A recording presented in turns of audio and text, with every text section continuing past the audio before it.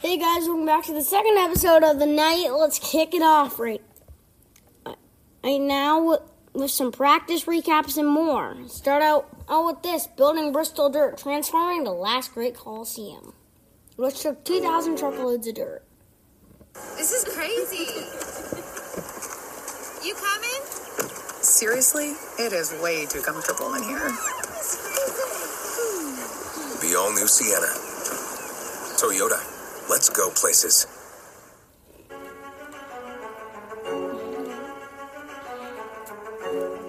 You really look back to the early stages of NASCAR,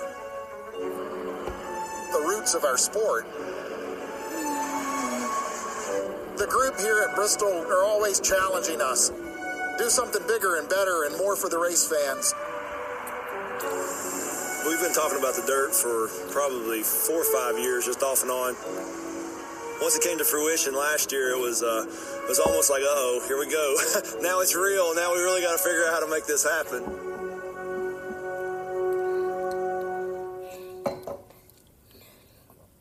The Pennzoil World of Outlaws are back at the fastest dirt half mile in America, the Bristol Motor Speedway. You really go back to what we tried in 2000 and 2001 here that went really well. We knew we could do it, but it had never been tried to this level with NASCAR. We watched a lot of video from those races to learn, to see what happened, and we've taken that information and, put it into practice.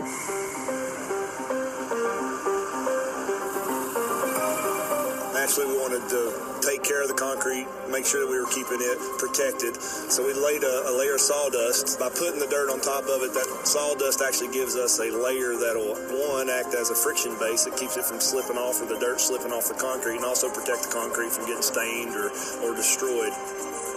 So after the sawdust is placed, we started bringing dirt in. We used dirt from the 2000-2001 track we had stored since 2000-2001. We utilized that dirt to start that base layer. And from that point, we started searching for dirt. We searched 20 different sites. I'm not a dirt expert, but I've learned a lot more about it than I never wanted to. Second layer actually is less than a half a mile from here. If you step outside the speedway, you can see the hillside we took off. And then the third location was in Bluff City, which is about 10 minutes up the road. We faced some definite weather challenges. It rained for 6 days in a row, and we'd work on a Sunday, and then start raining on Monday, and we'd work again on the next Saturday for a day. We had real short winters. We had dry enough weather to work. So we ended up bringing in 2,300 truckloads, which is roughly 23,000 cubic yards of dirt. The banking on the track, we're at 19 degrees in the turns. Front stretch and back stretcher is 6 degrees. We're going through several thousand gallons of water, to keep moisture in the track. Definitely want to shout our team that we've had here. The construction team's been fantastic. The gentleman that we've hired to help us with the track prep, Mike Van Gerden, has been fantastic. Main goal is make sure we have the right amount of moisture at all spots of the racetrack. Make sure the track is smooth. Try to make it hold together. Make it racy so it's not one lane. It's really going to be dependent on that day race on Sunday, what the sun's doing, what the moisture is doing, and how we're prepping the track, and what we need to do when we clip or roll or till, and what the process looks like to be able to maintain moisture as long as possible in the track. It's never going to be perfect every time, but we try to make it so we don't have a lot of dust, but we have a lot of good racing.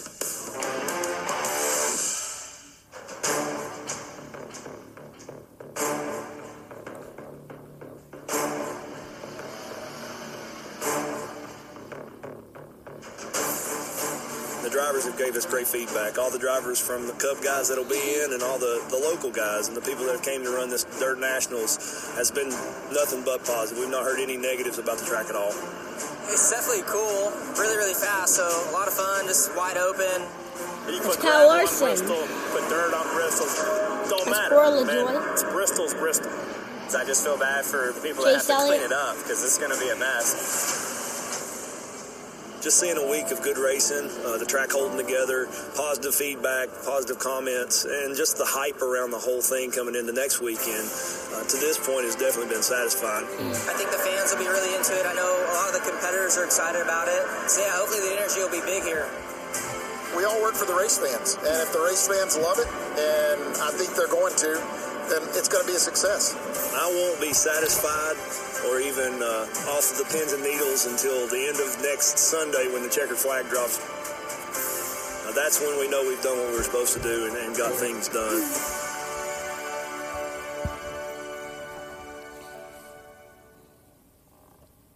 All right, let's continue on. And now, our driver's preview Bristol Dirt. It's going to be more slippery than usual. Every single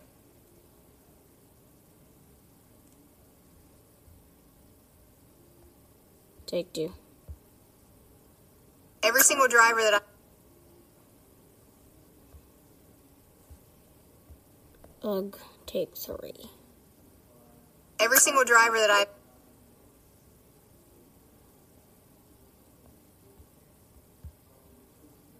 every single driver that I've mentioned it to.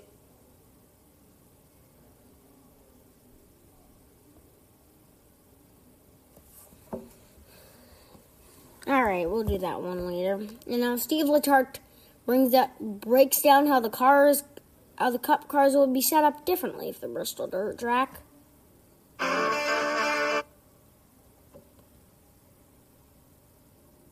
Did you know Geico could save you hundreds on car insurance and a whole lot more? So what are you waiting for? Hip Hop Group Tag Team to help you plan dessert? All right. Take two.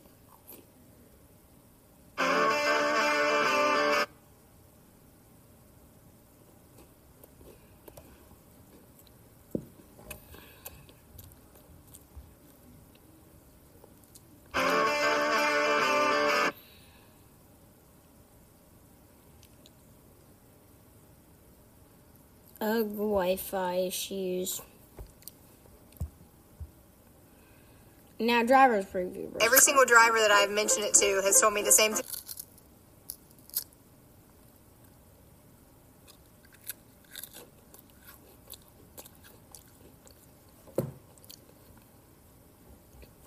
Yeah. Sorry. This episode is being so slow. Every single driver that I've mentioned it to has told me the same thing.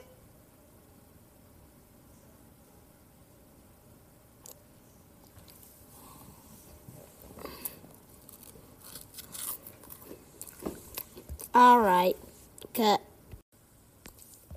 Alright, I had to cut that one for a reason, because Wi-Fi is being pretty slow. I'm going to extend this episode just a bit. And now get hyped for Bristol. Racing's roots run deep in the dirt, narrated by Big KRIT.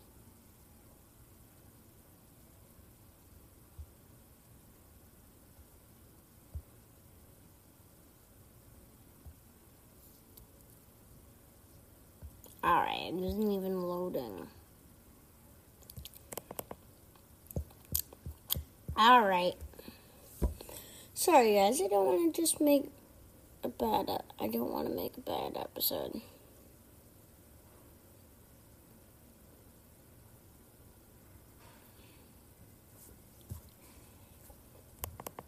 Something's happening. Alright. Continue on. Let's start this again.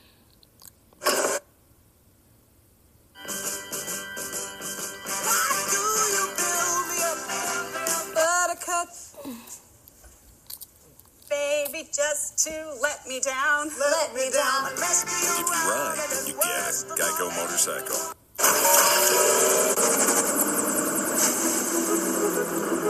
Racing's roots run deep in the dirt.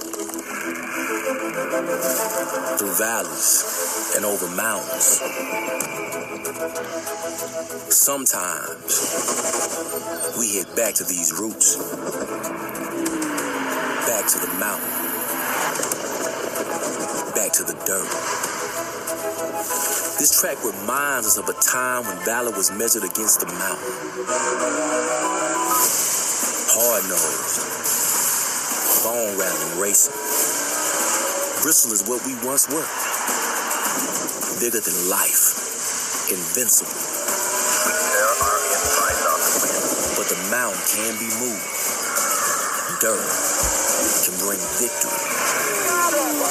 Roots planted in these mountains, cultivated by those that weathered storms and became legends. The race to live. The path to glory is cut through rock. For 60 years, always reminding us the mountain is meant to be conquered. Bristol Dirt Track, Sunday, 3:30 p.m. And now, a driver's preview of Bristol Dirt. Gonna be more slippery than usual. Did you know Geico could save you hundreds on car insurance and a whole lot more? So what are you waiting for? Hip Hop Group Tag Team to help you plan dessert?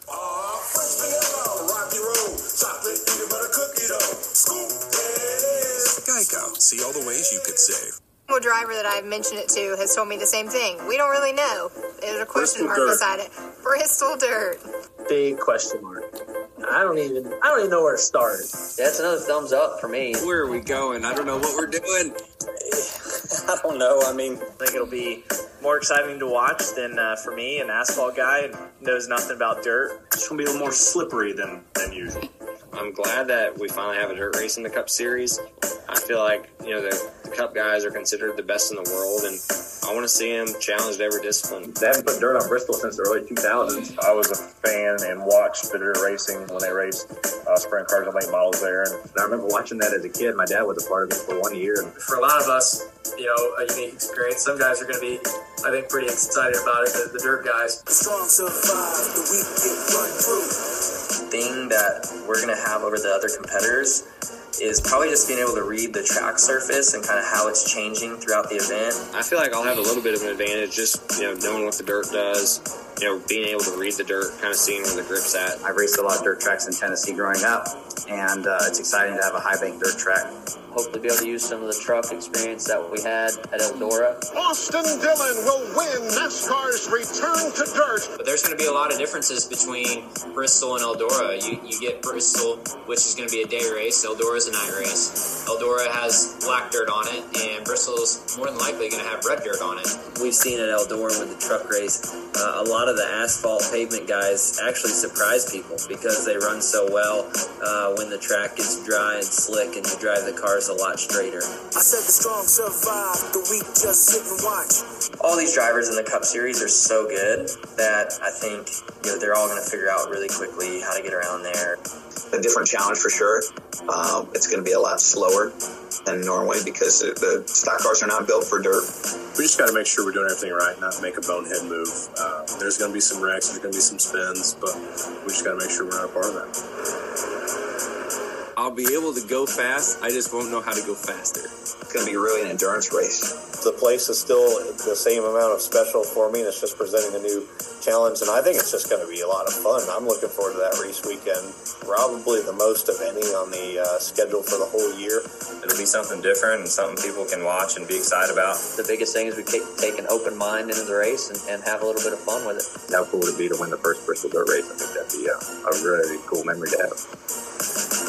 Bristol Dirt, Sunday, 3:30 p.m. Woo! And now Steve Letarte breaks down how the Cup cars will be set up differently for the Bristol Dirt race. Not in my house. No. Jimmy, how happy are folks who save hundreds of dollars switching to Geico? Happier than Dikembe Mutombo blocking a shot. Get happy. Get Geico.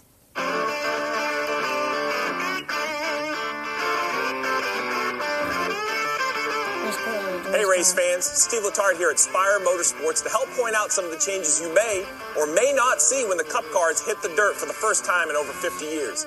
This number 7, driven by Corey LaJoy, the first thing, what does it look like? It looks like a Cup car. I know that sounds silly, but I think that's the thing to point out. This is not an exhibition race. These aren't dirt late models. They're not dirt modifieds. They are the same Cup cars you see week in and week out at all of the racetracks. This specific car will actually run later in the year at an asphalt track, so you can run a car everywhere. So if they look the same, what is different?